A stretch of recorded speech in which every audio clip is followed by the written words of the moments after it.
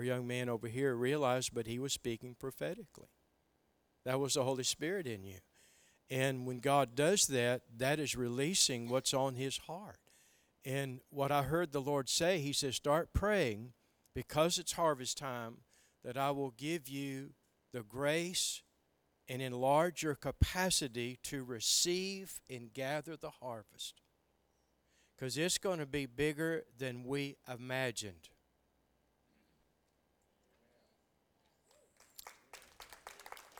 And pray that God will raise up laborers.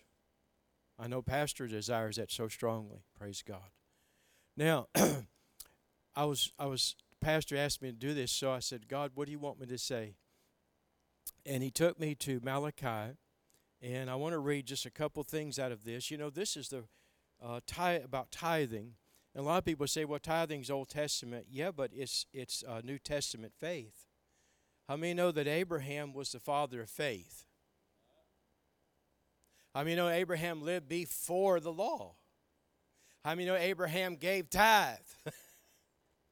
I'm of the faith of Abraham. And giving tithe is one thing that God promised to, he said, prove me. Try me. See if I won't open. And I'm reading out of, actually I'm quoting it, out of the book of Malachi, beginning in verse 10. Bring all the tithes into the storehouse, that there may be food in my house, and try me or prove me in this, says the Lord. You ever had somebody say, I dare you? And you know, as kids, you say, I double dare you? Triple dare you?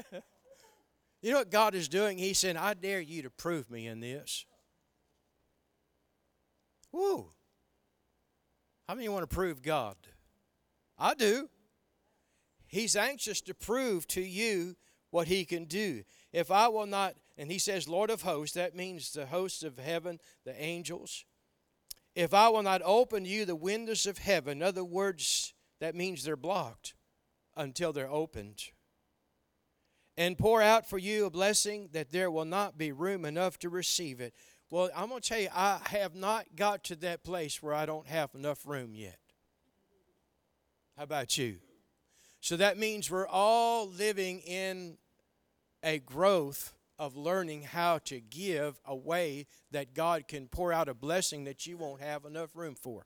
Now, I was in a church in Chauvin several years ago. I go there every year, but that Sunday morning, I saw this abundance coming in, and they didn't know what to do with all of it. So I prophesied it. And little did I know while I was prophesying it, somebody was dropping off. They had this big banquet, and they had gumbo, shrimp gumbo, and chicken gumbo, because I know my wife ate some. Anyway, and they brought big containers of it, so much they said, everybody stay after church, we're going to eat this, and they were giving it away. They didn't know what to do with it. Isn't that neat? God can give you a blessing that you don't know what to do with. Well, he wants you to give it away. Amen. Now, he goes on and he says, I will rebuke the devourer.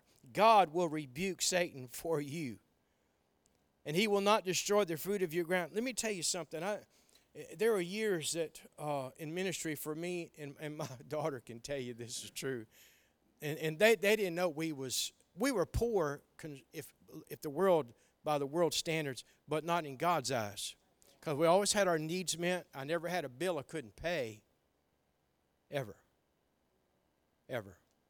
Always had the money for my bills. And always had money for food. Always had money for clothes. It was like God blessed what I had. I didn't have pockets with holes in it. I've watched people where it don't matter how much God blesses them with finances, they can't hold on. It just gets away from them. And I remember as a pastor, there were people in my church that made 4 times what I did. And I had more than they did. Explain that. It's right here. God rebuked the devourer for my sake. And little is much in God's eyes.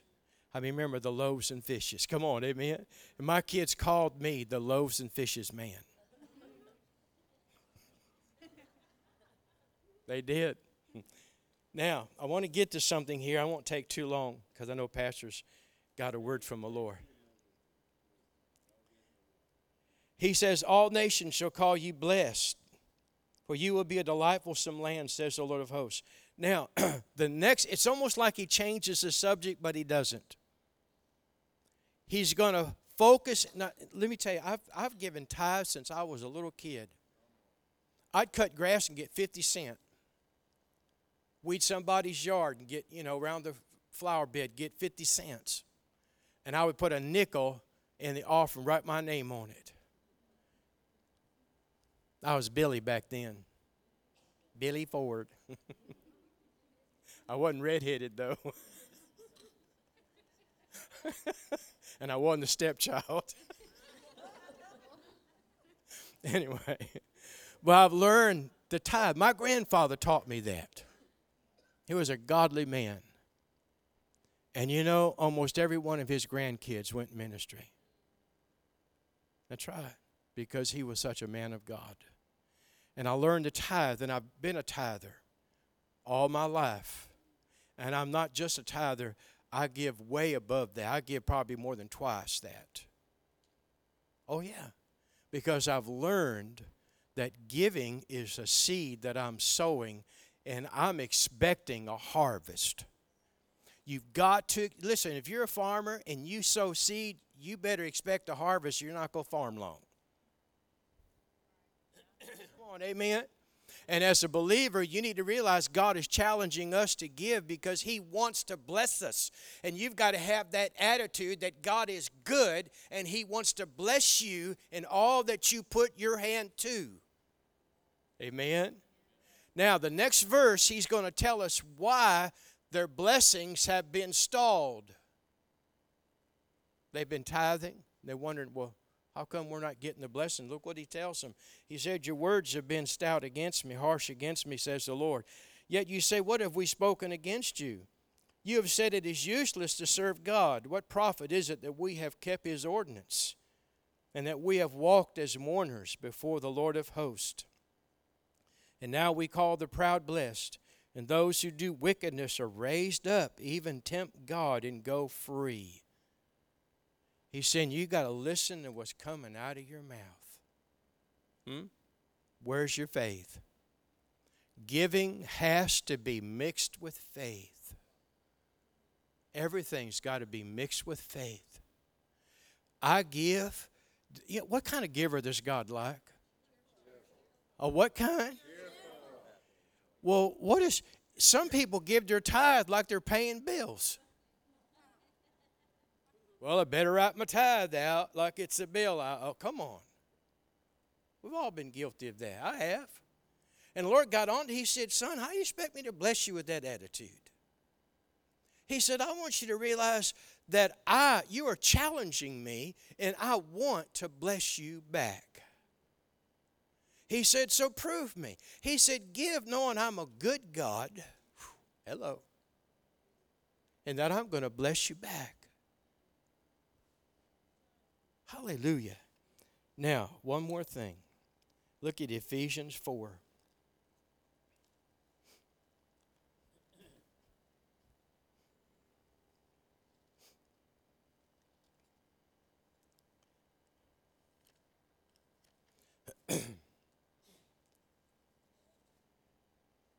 And look at verse 18. 29.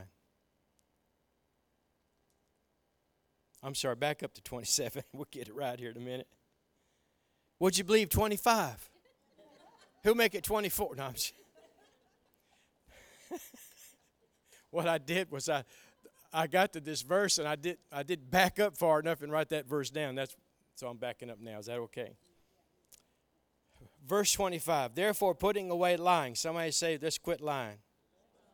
Let each one of you speak truth with his neighbor. For we are members one of another. Be angry and do not sin. Do not let the sun go down in your wrath. In other words, don't go to bed and be angry. Nor give place to the devil. Don't give him any access to what you have. Let him who stole steal no longer, but rather let him labor, working with his hands what is good, that he may give something or have something to give to him who has need. Let no corrupt word proceed out of your mouth, but what is good and necessary for edification, that it may impart grace to the hearers. And do not grieve the Holy Spirit, by whom you were sealed for the day of redemption. Now this is what the Lord said to my heart. He said, son, he says, when you give, speak my word over that gift. Give cheerfully. Give joyfully. Every month, we write checks to support 8 ministries. Every month. And you know what I do when I get the checks wrote? I hold them in my hand. Now, some people don't write checks anymore, but I'm still old-fashioned. That's the only checks I pretty much write are for my giving. Everything else I pay online. I take those checks in my hand and I just dance and say, Lord, I'm just so grateful I have this to give. And I'm sowing it as a seed into your kingdom. I give cheerfully. Ooh, glory to God. Last December, the Lord spoke to me so clear. I remember where I was. You know, it's amazing when God will speak to you like this. You remember usually right where you were and what he said. I was in my living room dancing and praising the Lord, just worshiping him. And the Lord spoke to me so clear. He said, son, I am going to bless abundantly my people financially. And I said, Lord, that is wonderful. And at first, I didn't hear him say my people. He said, I'm going to bless you. And then I asked him, I said, well, is that just for me or is that for other people? He said, no. He said, it's for everybody that will come with me to be a part of the harvest in this last day, because it's going to take finances. And when you partner with the Lord for this harvest, and so we got to realize this is a prophetic word from God, that this is harvest time, amen? And when you covenant with God to be a partner, God is going to see to it that the finances needed for what he wants to do will be ready and available. Can you say amen? God has been sending extra finances into Good News Ministries. That's the name of our ministry. And I said, Lord, what do? I didn't know what to do with it. You say, you didn't? No, it was just extra money started coming in after he told me that. I mean, it just started coming in and coming in. And I said, Lord, what do? He said, son, this is for the harvest. Put it in a storehouse until I tell you what to do with it. Can you say amen? Praise God. Pastor?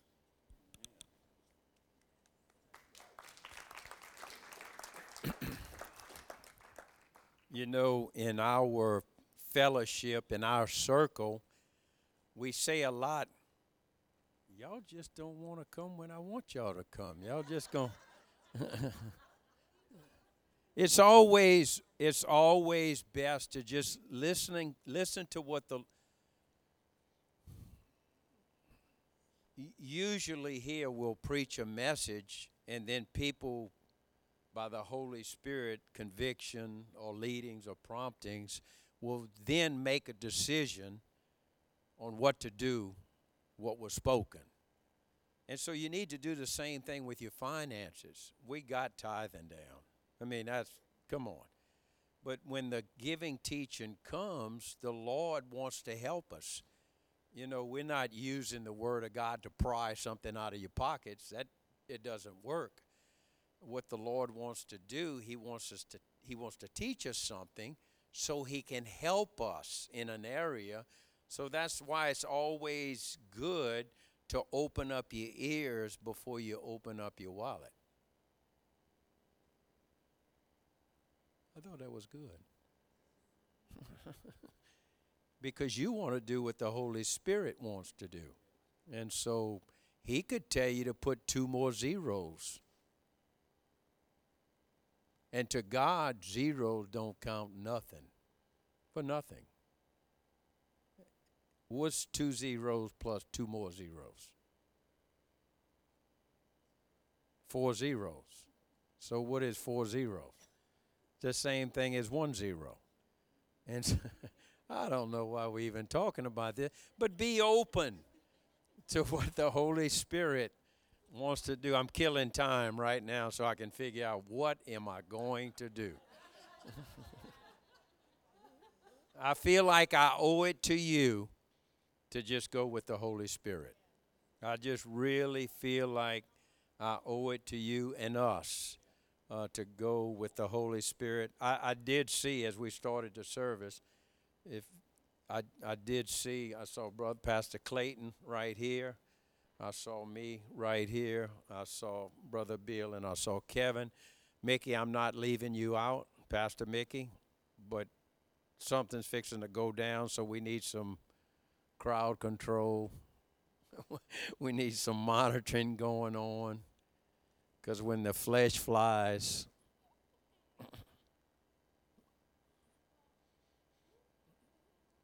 y'all ever smell burning flesh? Y'all know the smell? I'm about to burn some flesh in here.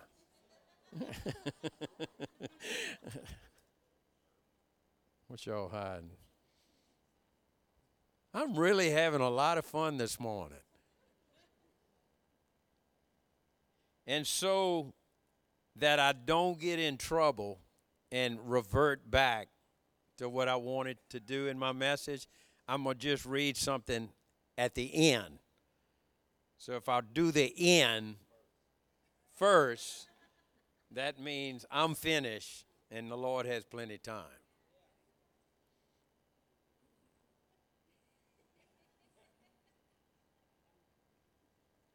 And I heard Abraham mention he's the father of the faithful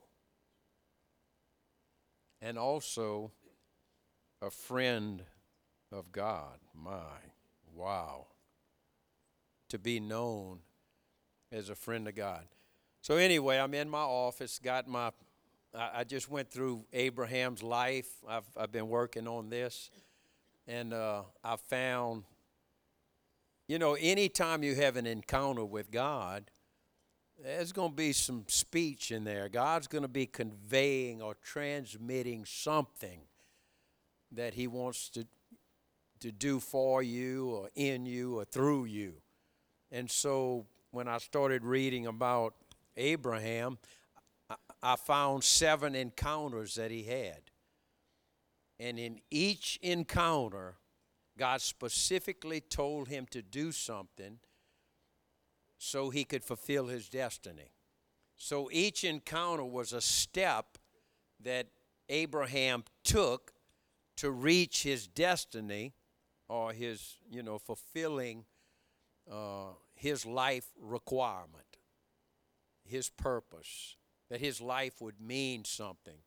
And so the culmination of his life, and I believe his purpose, was when the Lord wanted him to offer up his own son. But he did a lot of things to get there. He had a lot of meetings with God for this great sacrifice and this obedience and this walk and this faith that he had to have in the culmination of his walk with God. And so he had to get in the journey or he wouldn't have finished his course right. Are y'all here? And so when he told his servants, he had his donkeys ready, he had 2 young men with him. He had his son, he had the fire in his hand. How many of y'all know you got to have some fire in your hand? Also, his son was packing the wood. And basically, he was going over yonder. He was going to this mountain range called Mount Moriah. And to be called to a mountain range, who knows where the specific place is? It's just like over yonder. We used to use that, I think, when we were little. We don't use that much anymore. Where you going?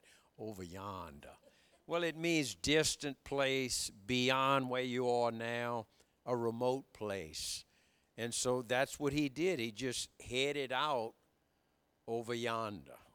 And we know in Hebrews the Bible talks about that Abraham was obedient. He was called, so he left not knowing where he was going.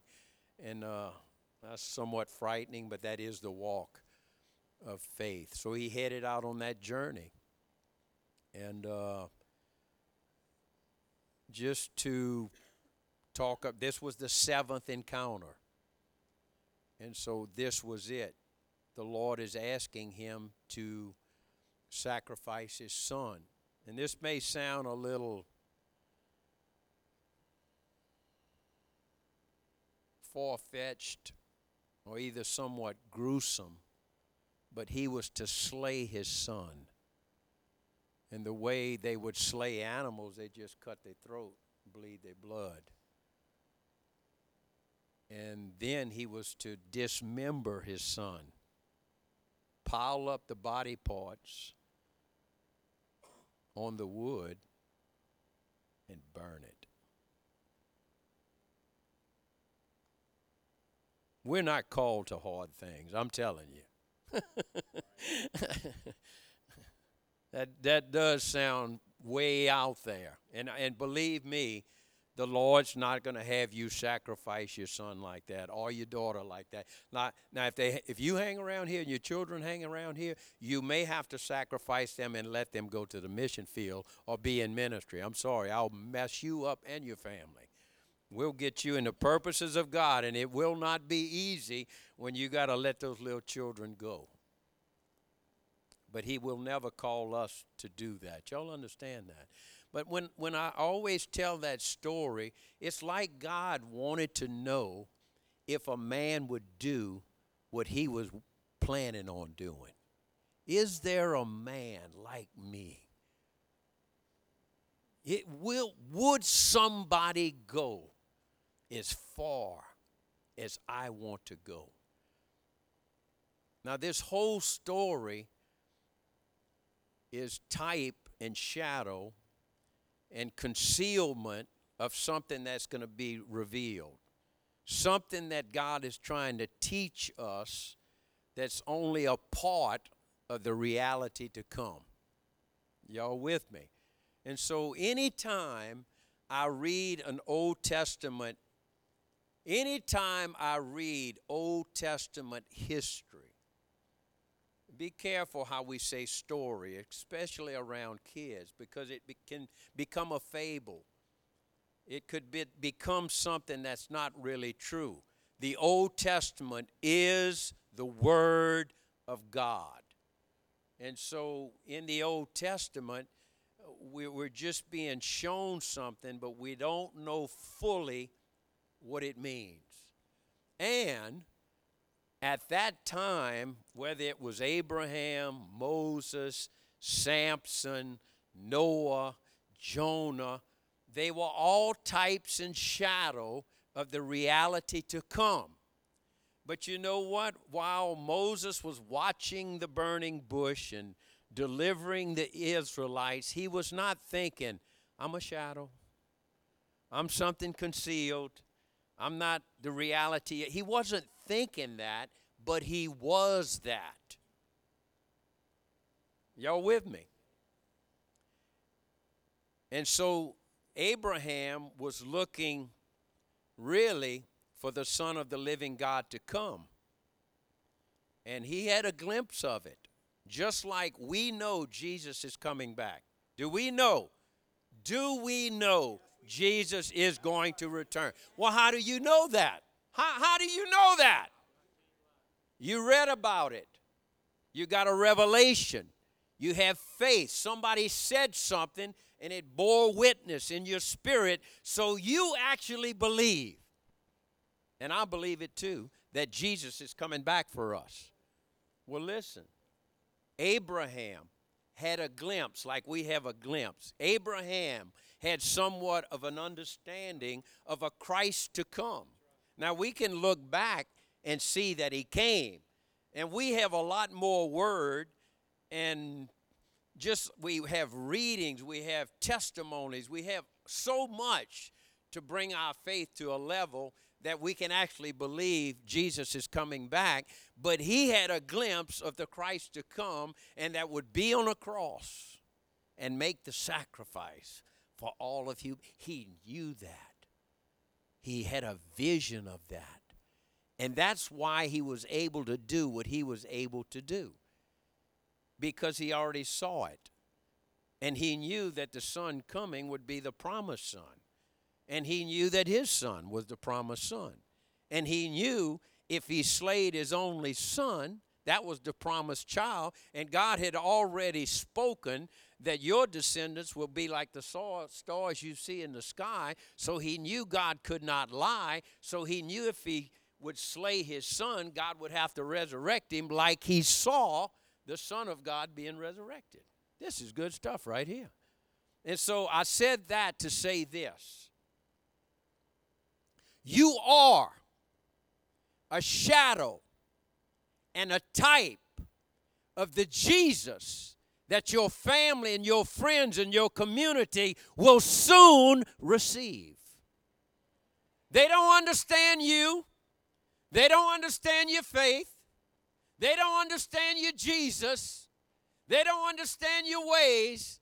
But you are a shadow and a type of the Jesus that is coming to them. You are the glimpse of the Christ they will receive. That's a good word right there. So everything you do counts. Everything you do. Listen, everything those Old Testament preachers, patriarchs did, it counted for something. I'm still learning from them. I'm still getting the shadow into reality and what was concealed in the light. I'm still doing it. So everything you do, whether it's preaching the word, whether it's prophecy or laying hands on the sick, or giving someone a cup of water, or just having concern and care and compassion for someone in the name of Jesus, I'm telling you, you are concealed for this moment. You are a type for now. But, and listen, there were people in my life, they were concealed.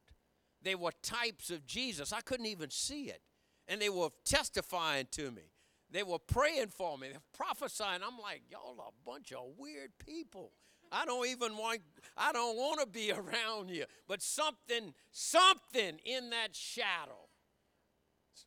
That's why the Bible says, out of darkness a light shine. In that shadow of who they were, a light was shining. I saw them as natural. I saw them in the flesh. I saw them as people. But the words that they spoke was like a light and a fire, and it was trying to get a hold of me. And they all did it so well. Everything was like precise by the Spirit of God. Y'all got that. Y'all have to know you're just a shadow. You might be in the background of somebody's life, but you're doing it right. Don't forget that. Everything you do is counting. It's counting towards someone's deliverance, their salvation. I don't care where you are. And so that was just a little part of my message. This is not, but this is where the rubber hits the road. Are y'all ready for this? This is in 2 Corinthians 4:16 and 18. I could quote this. You could probably quote it, but I want us to read it.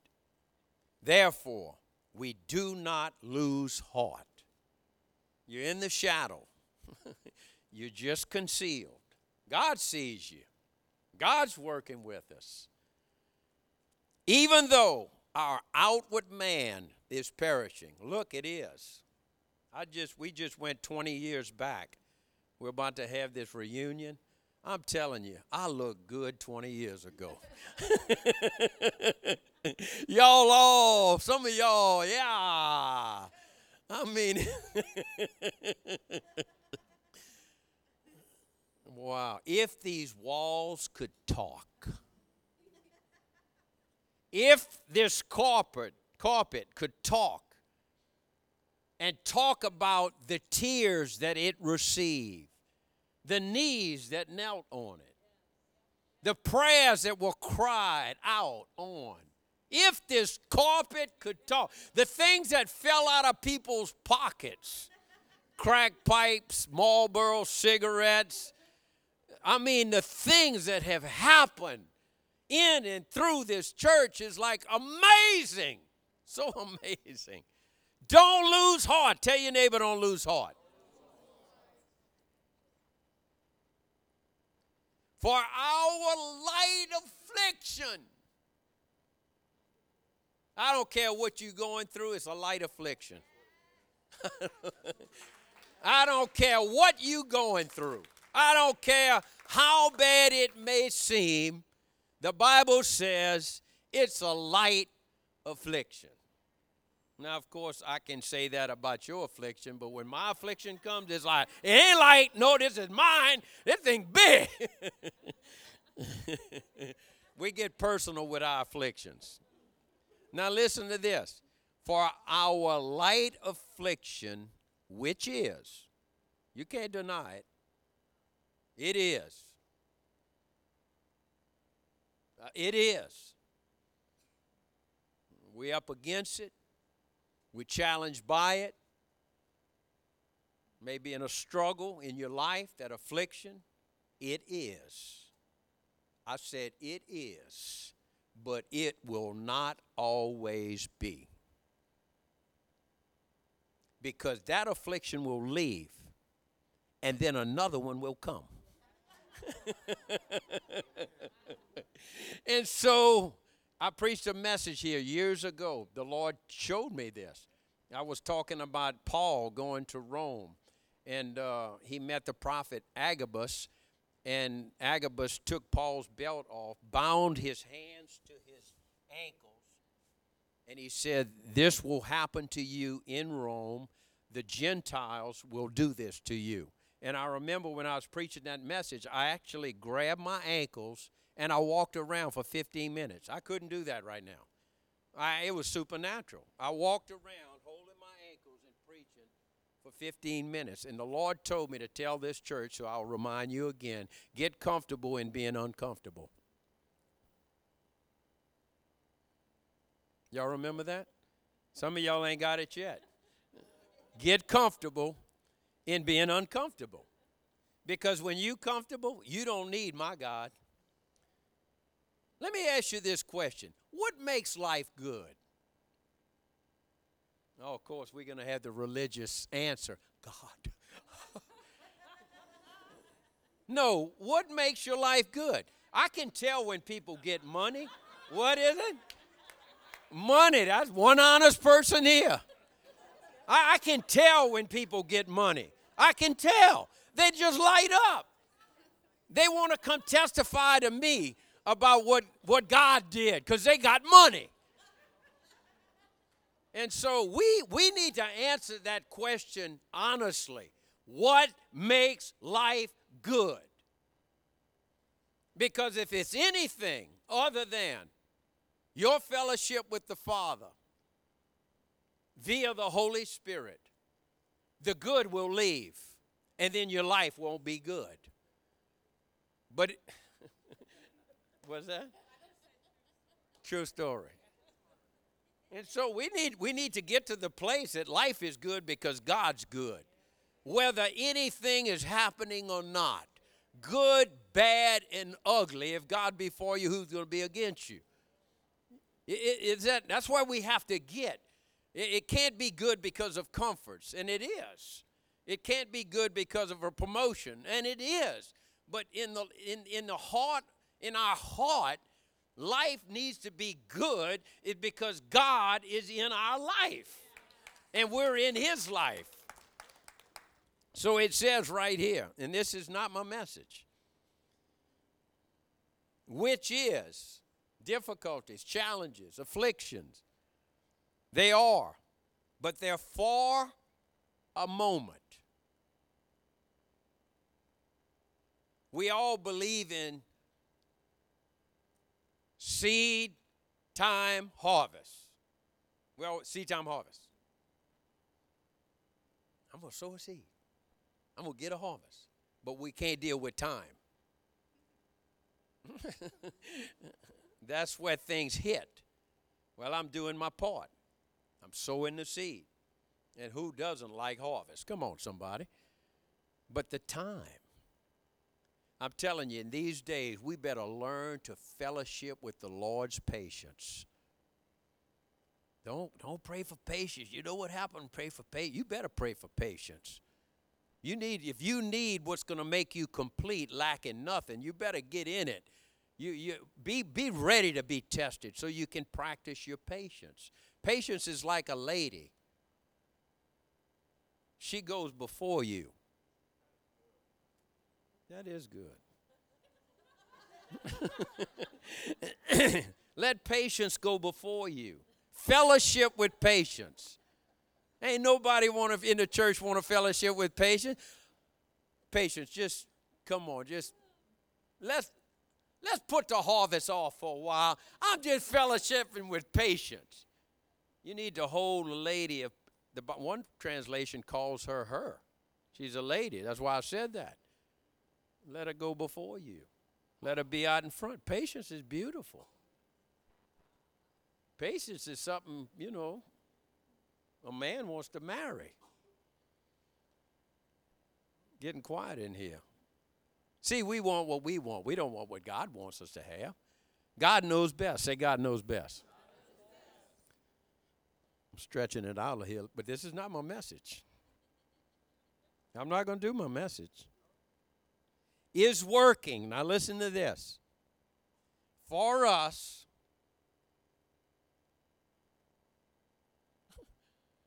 affliction is for a moment. It is. And it's working for us. I like people working for me. You ask Susan, I go on vacation, I'll have everybody working while I'm gone. Anybody ever got butched here? Y'all know what that's about. You're going to come with me. I'm going to talk to you in a nice way. I'm going to have you start doing something, and I'm going to just drive off. And you just got butched. Well, you working for me. And so these things we going through, they're working for us.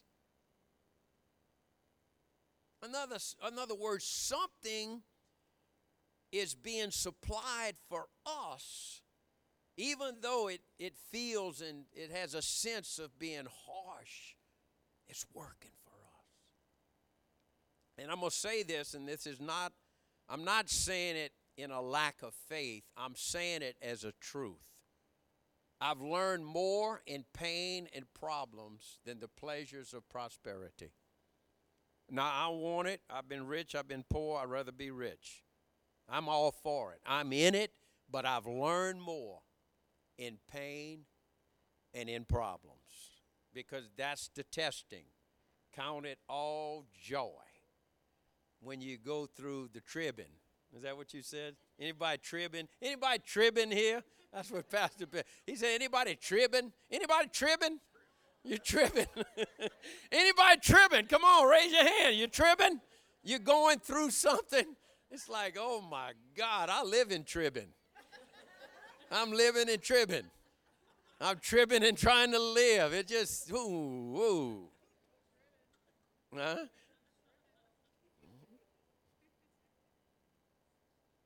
It's working for us. Count it all joy. You have to know it. And then it says knowing. Knowing. That word is gnosko, experiential knowledge. Knowing this, the testing. Now, who cares where the test come from? I didn't like to take tests. I didn't care if the principal gave it. I didn't care if the coach gave it.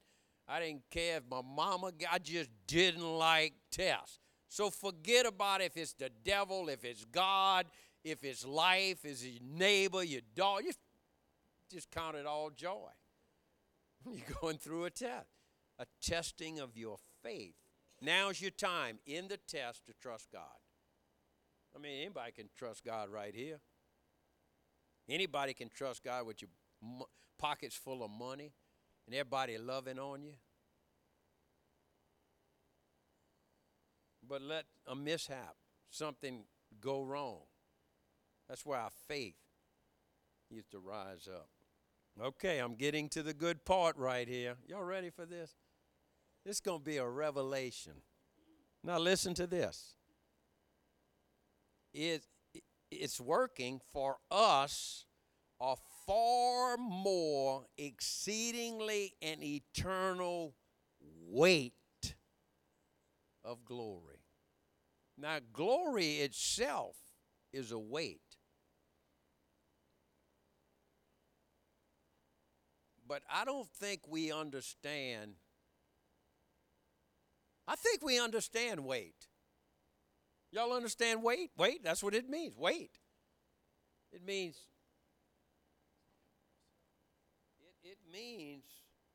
a load. So we're all looking for the weight of glory. Now this is talking about heaven. We're out of here. We talked about it in my office. When will the affliction stop? When you get to heaven. Because we were talking about it. We in affliction, we come out of affliction, we go through affliction. It's always in, out, on, up. I mean, it's always something. And so that will not end until we just get raptured out of here. Now, of course, we hold our peace, and there remains a rest. There remains a rest. So rest should remain in you. In you. It should remain in you. The rest should remain in you all the time, but the affliction is hitting us all the time. Peace should remain in us also. But it says, far more exceedingly an eternal weight of glory. A weight of glory.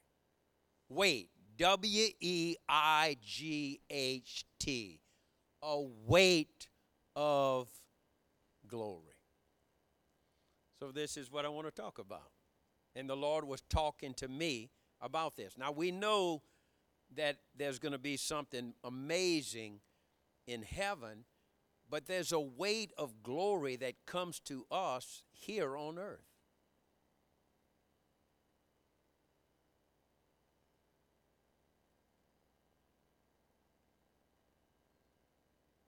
I've had people come in this church.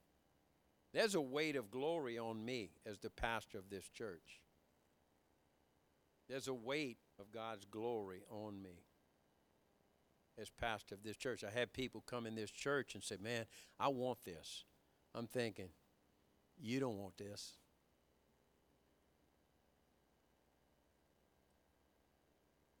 You think you want this, but you don't want this. Why? Because there's a weight of glory. It's a weight. I have peace. I have joy. I have rest. But it's a weight of responsibility. You understand, God's glory is what he does, and he's responsible for it all. And it's not hurting God. You understand? We living in this torn down, fallen world, but anything we do, there will always be a weight. That's my revelation right there. There's not a utopia. You understand? I mean, I get in places I don't even know I'm here. I get in a place where nothing exists. I got in there this morning. Matter ceases, time ceases. I'm just caught up. And those are times. And I mean, I love it. But when you come out of that, God has spoken to you to do something, and he's calling you to do something. And as soon as you get that revelation and you start to do it, it's a responsibility on you.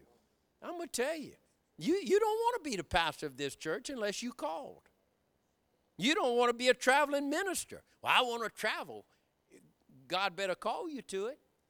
Because there's a weight to it. Is there a weight to it? No, you might not answer right, but you will. Is there a weight to it? Well, I want to be married. I'm tired of being single. Well, there's a weight of God's glory in a good marriage. There's a weight on everything. It's either going to be a weight of affliction or a weight of the glory of God. Yeah, always. I want to be a praise and worship leader. You got any weight? Is the glory there? Is it a responsibility? Got to deal with all these attitudes, all of this giftings. I mean, really. And she.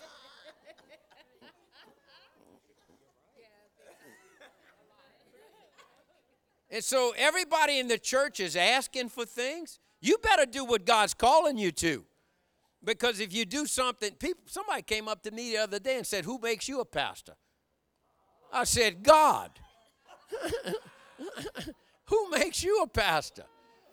Why can't I be a pastor? Well, maybe you are. Maybe you're called. But there's a weight of glory on everything.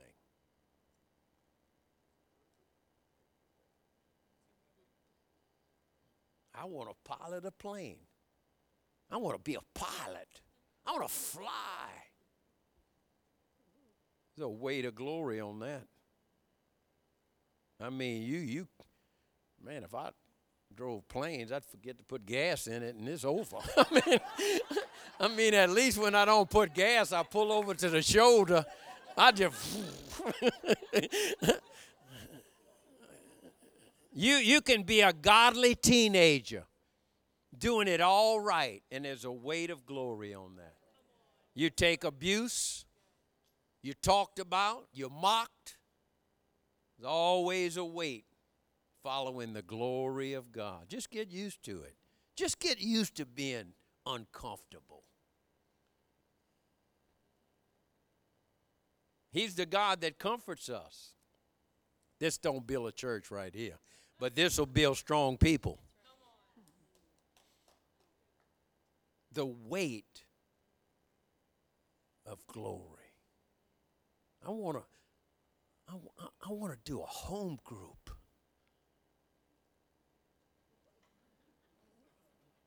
You know why people don't do it? They don't know the terminology, but they know it would be good, and they know God would be in it, but you know why they don't do it? Because there's a weight of glory. Huh? Some people would rather just cheer you on.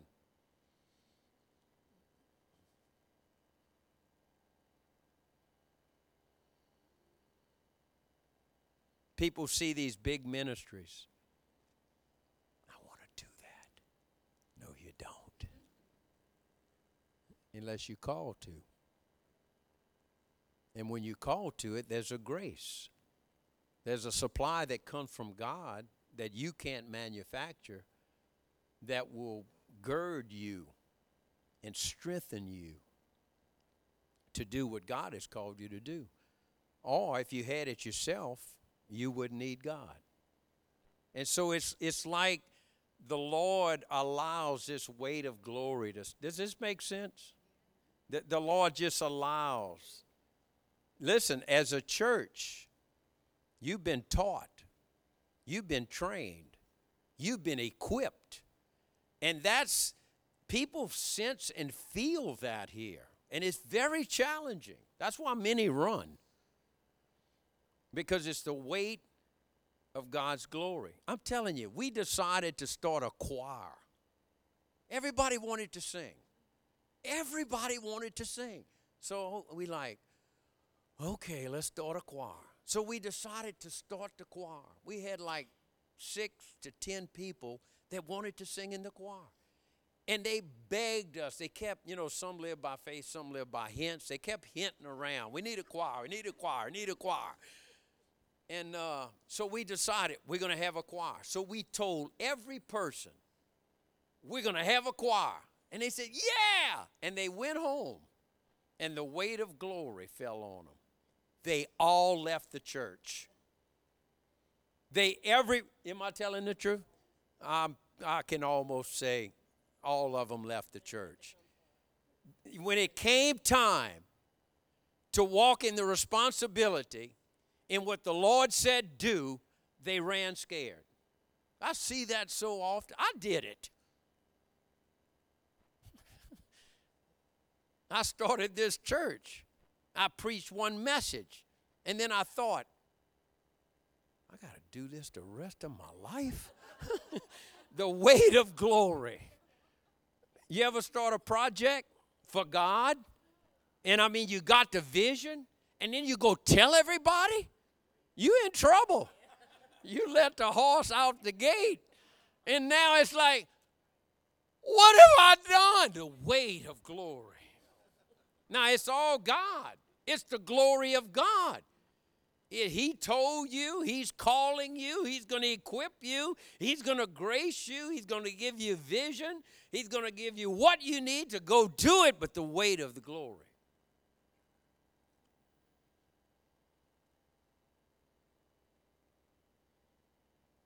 I think my son always wanted to fly in a helicopter. Anybody ever fly in a helicopter? They were not made to fly. I'm telling you right now. They were not made to fly. I don't know how it stays up there. I flew in one, and they kind of do like this. So you just got all window, and they bend over like this. You just feel like you're going to fall out. So Joe he's still in Florida now, and he wanted to go up in the helicopter. So when he got in the helicopter and it's fixing to take off, he called us and said, I prayed the sinner's prayer before I went up in that thing.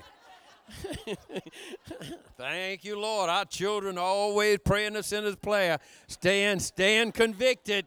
But the weight of the glory of flying in a helicopter, all of a sudden it falls on you. This makes sense. And that's where we lose a lot of people. And you need to remember what God has called you to.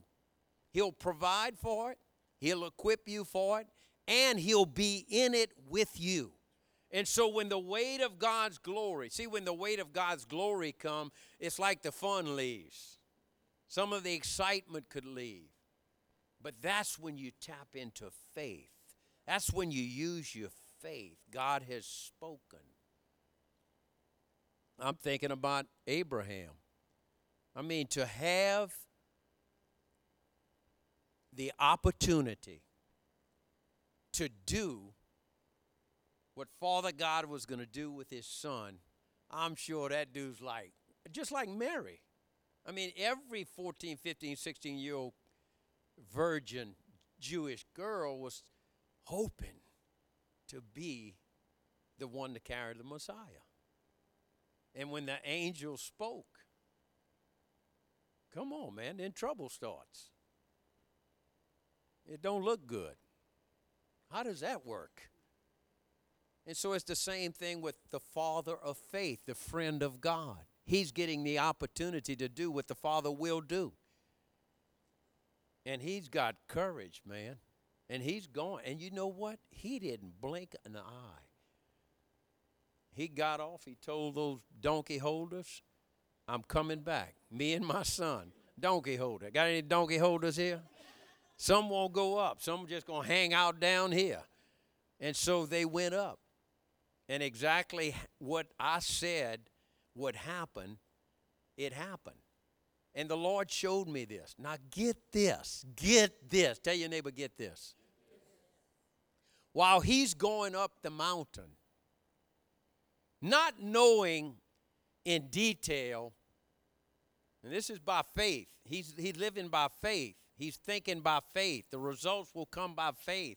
But at the same time he's going up the mountain, Father God found a ram, and he cut that ram loose from the flock.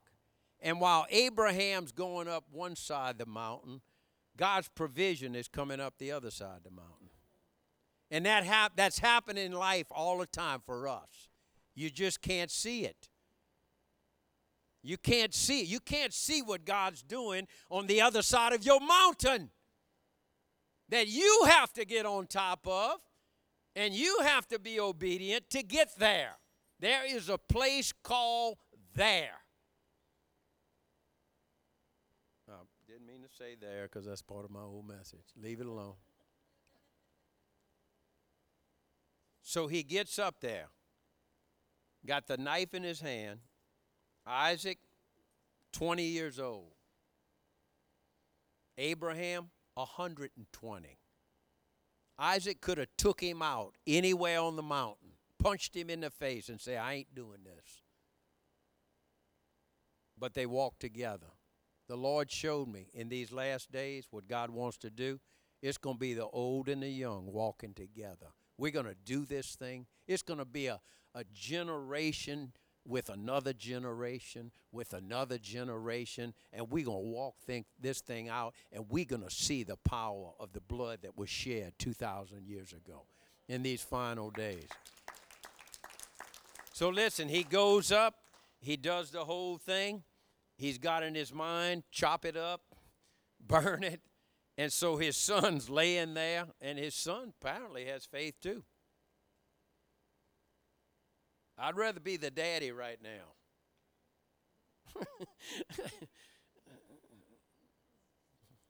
I know how some of you sons in the Lord feels when I got my knife in my hand. I want to get you right. I want you where you need to be. I'm where I need to be, but I want you where you need to be.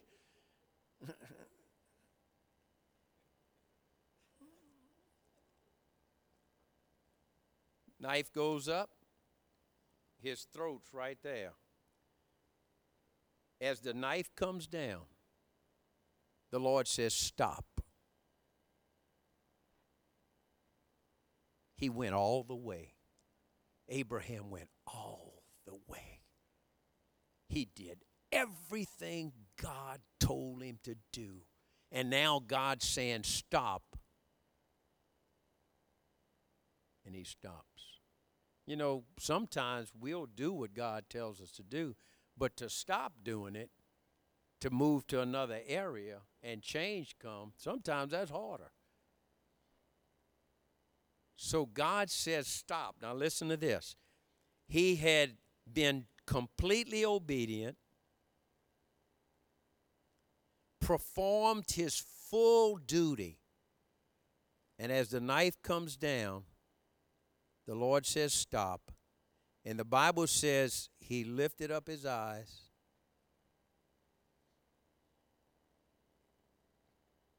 Some people never see this. You do what God tells you to do. The best you can. No matter how it looks or who says what. You just keep doing it. You do it, and you perform your duty by faith, by the grace of God. And when you do it all, you can look up and you can see the answers. Some people are looking for answers before they will do. He did everything right, and he looked up, and there was the answer. Start doing what God has called you to do. Once you do that, you'll get the answer for the next stop, next step. Y'all with me? Come on. Until you do what he's told you to do, you won't know what's next. And I'm telling you, that's what's so exciting about the kingdom of God is you finish one thing and it's like, what's next? Huh? That's exciting. You fulfill what God has told you to do, and then you're like, okay, what's next?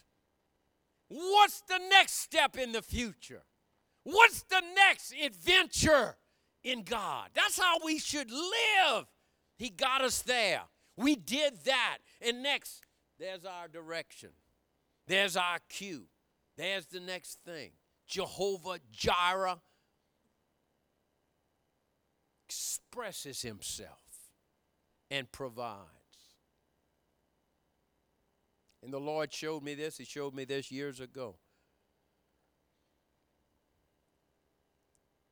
The Lord would not let Abraham kill his son.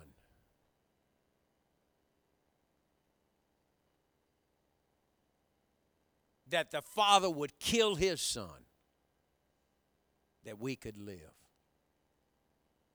The father would not let Abraham kill his son, but let him live.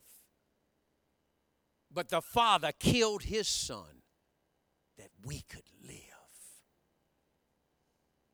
His son carried the wood on his back, and the wood was laid on him, a type of the cross. The wood was laid on the back of Jesus. He didn't kill us. He killed his son that we could live. He didn't slay us.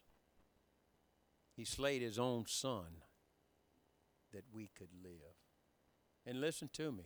I believe this with all of my heart. Isaac could have took Abraham out on the way up that mountain, but he didn't resist. And believe me, my Jesus could have got off that cross. My Jesus could have got off that cross, but he stayed on for me.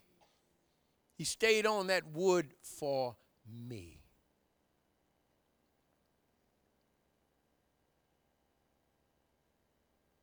And so what does he do and what does he ask of us? Sacrifice. Kill your flesh. Deny yourself. Take up your cross. Die daily. Crucify yourself. God's not asking for much.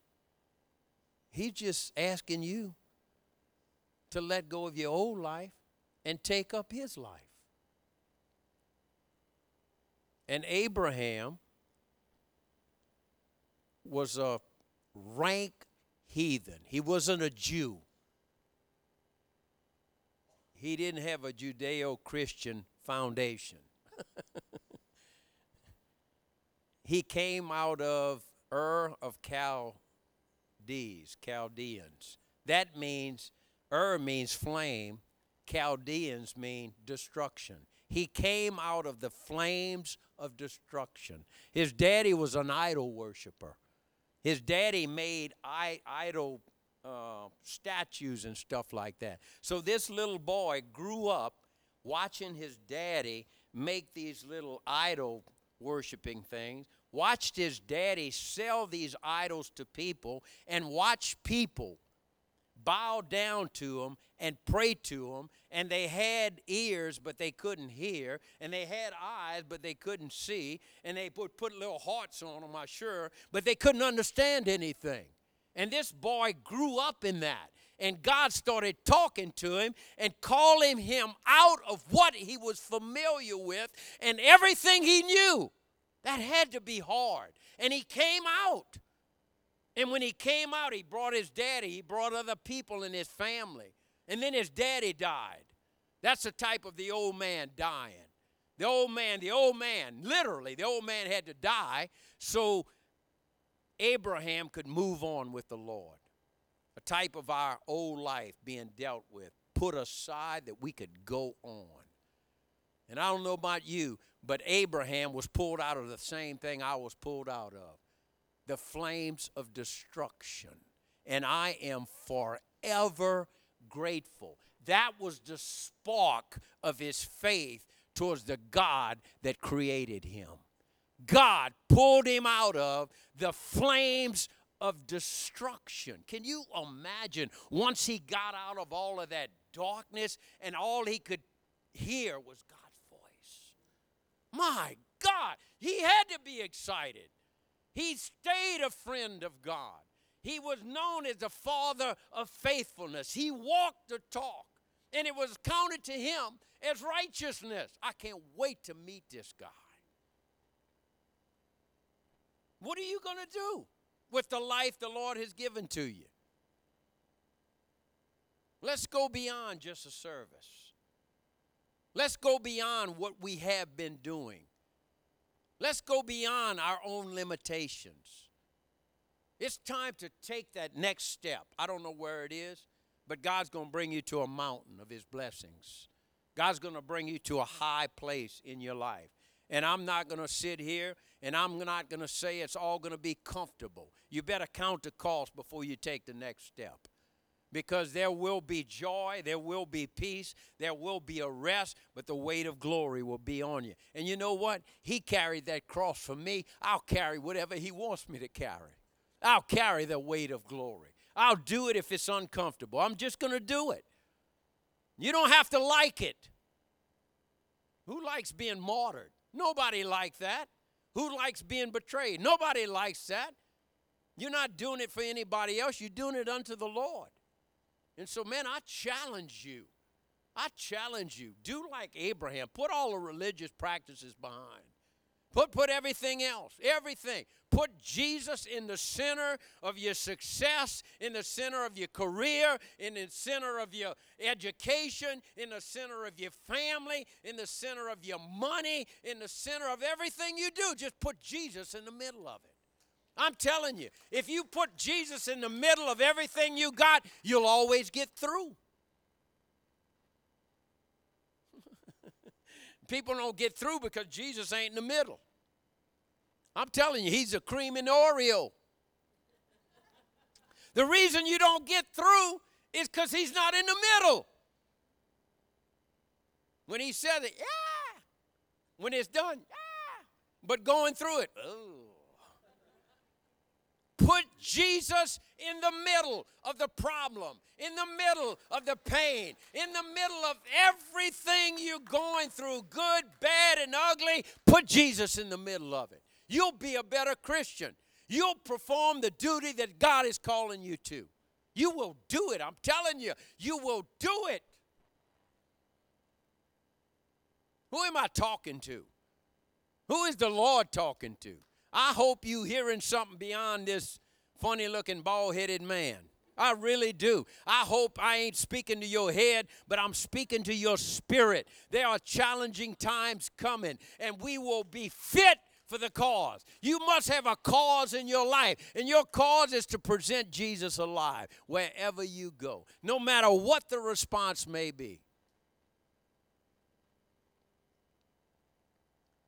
Who wants out of what you've been in?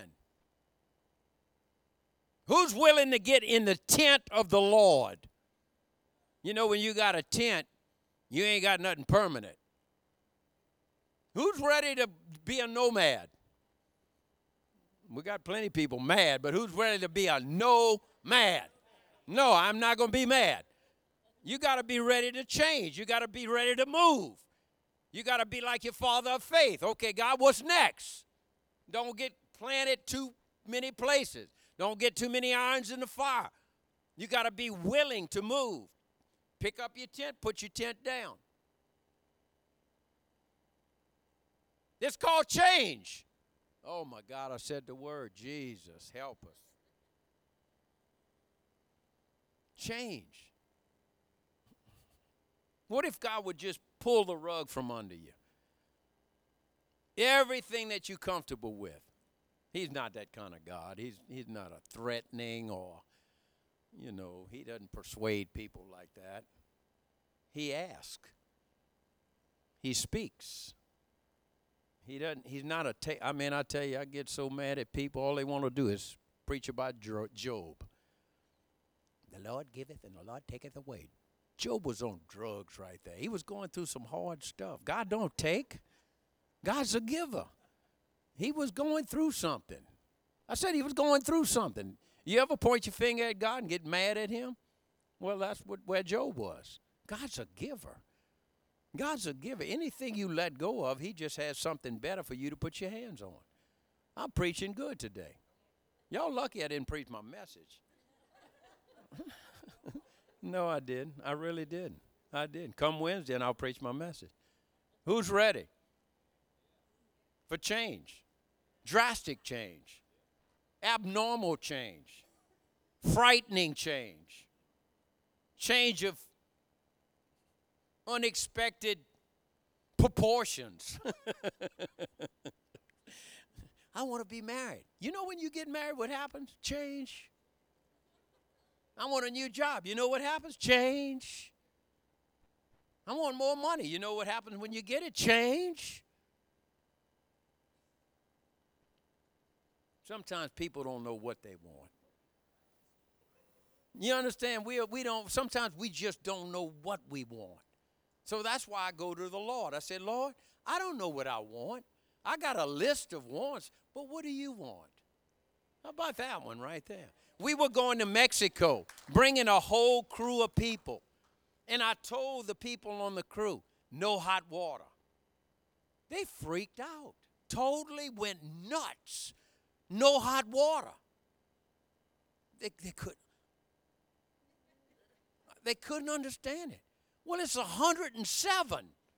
You don't need hot water. You want cold water. But people don't know what they want. Close your eyes, lift your hands up, and just empty yourself of everything. Just put yourself in a place like a blank. There's nothing there. God will use you becoming nothing, that he can become everything for you.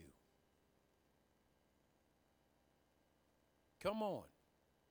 Just become naught.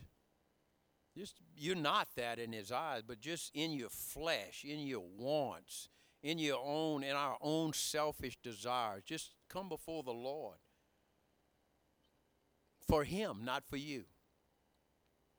He's to be honored. That word glory means honor, praise, respect, reverence. Come to the one that's responsible for everything. If you're in this service today and God has been speaking to you, I mean, he is like speaking to you about some matters in your life, some things need to be turned over and removed. You need to be in a different place.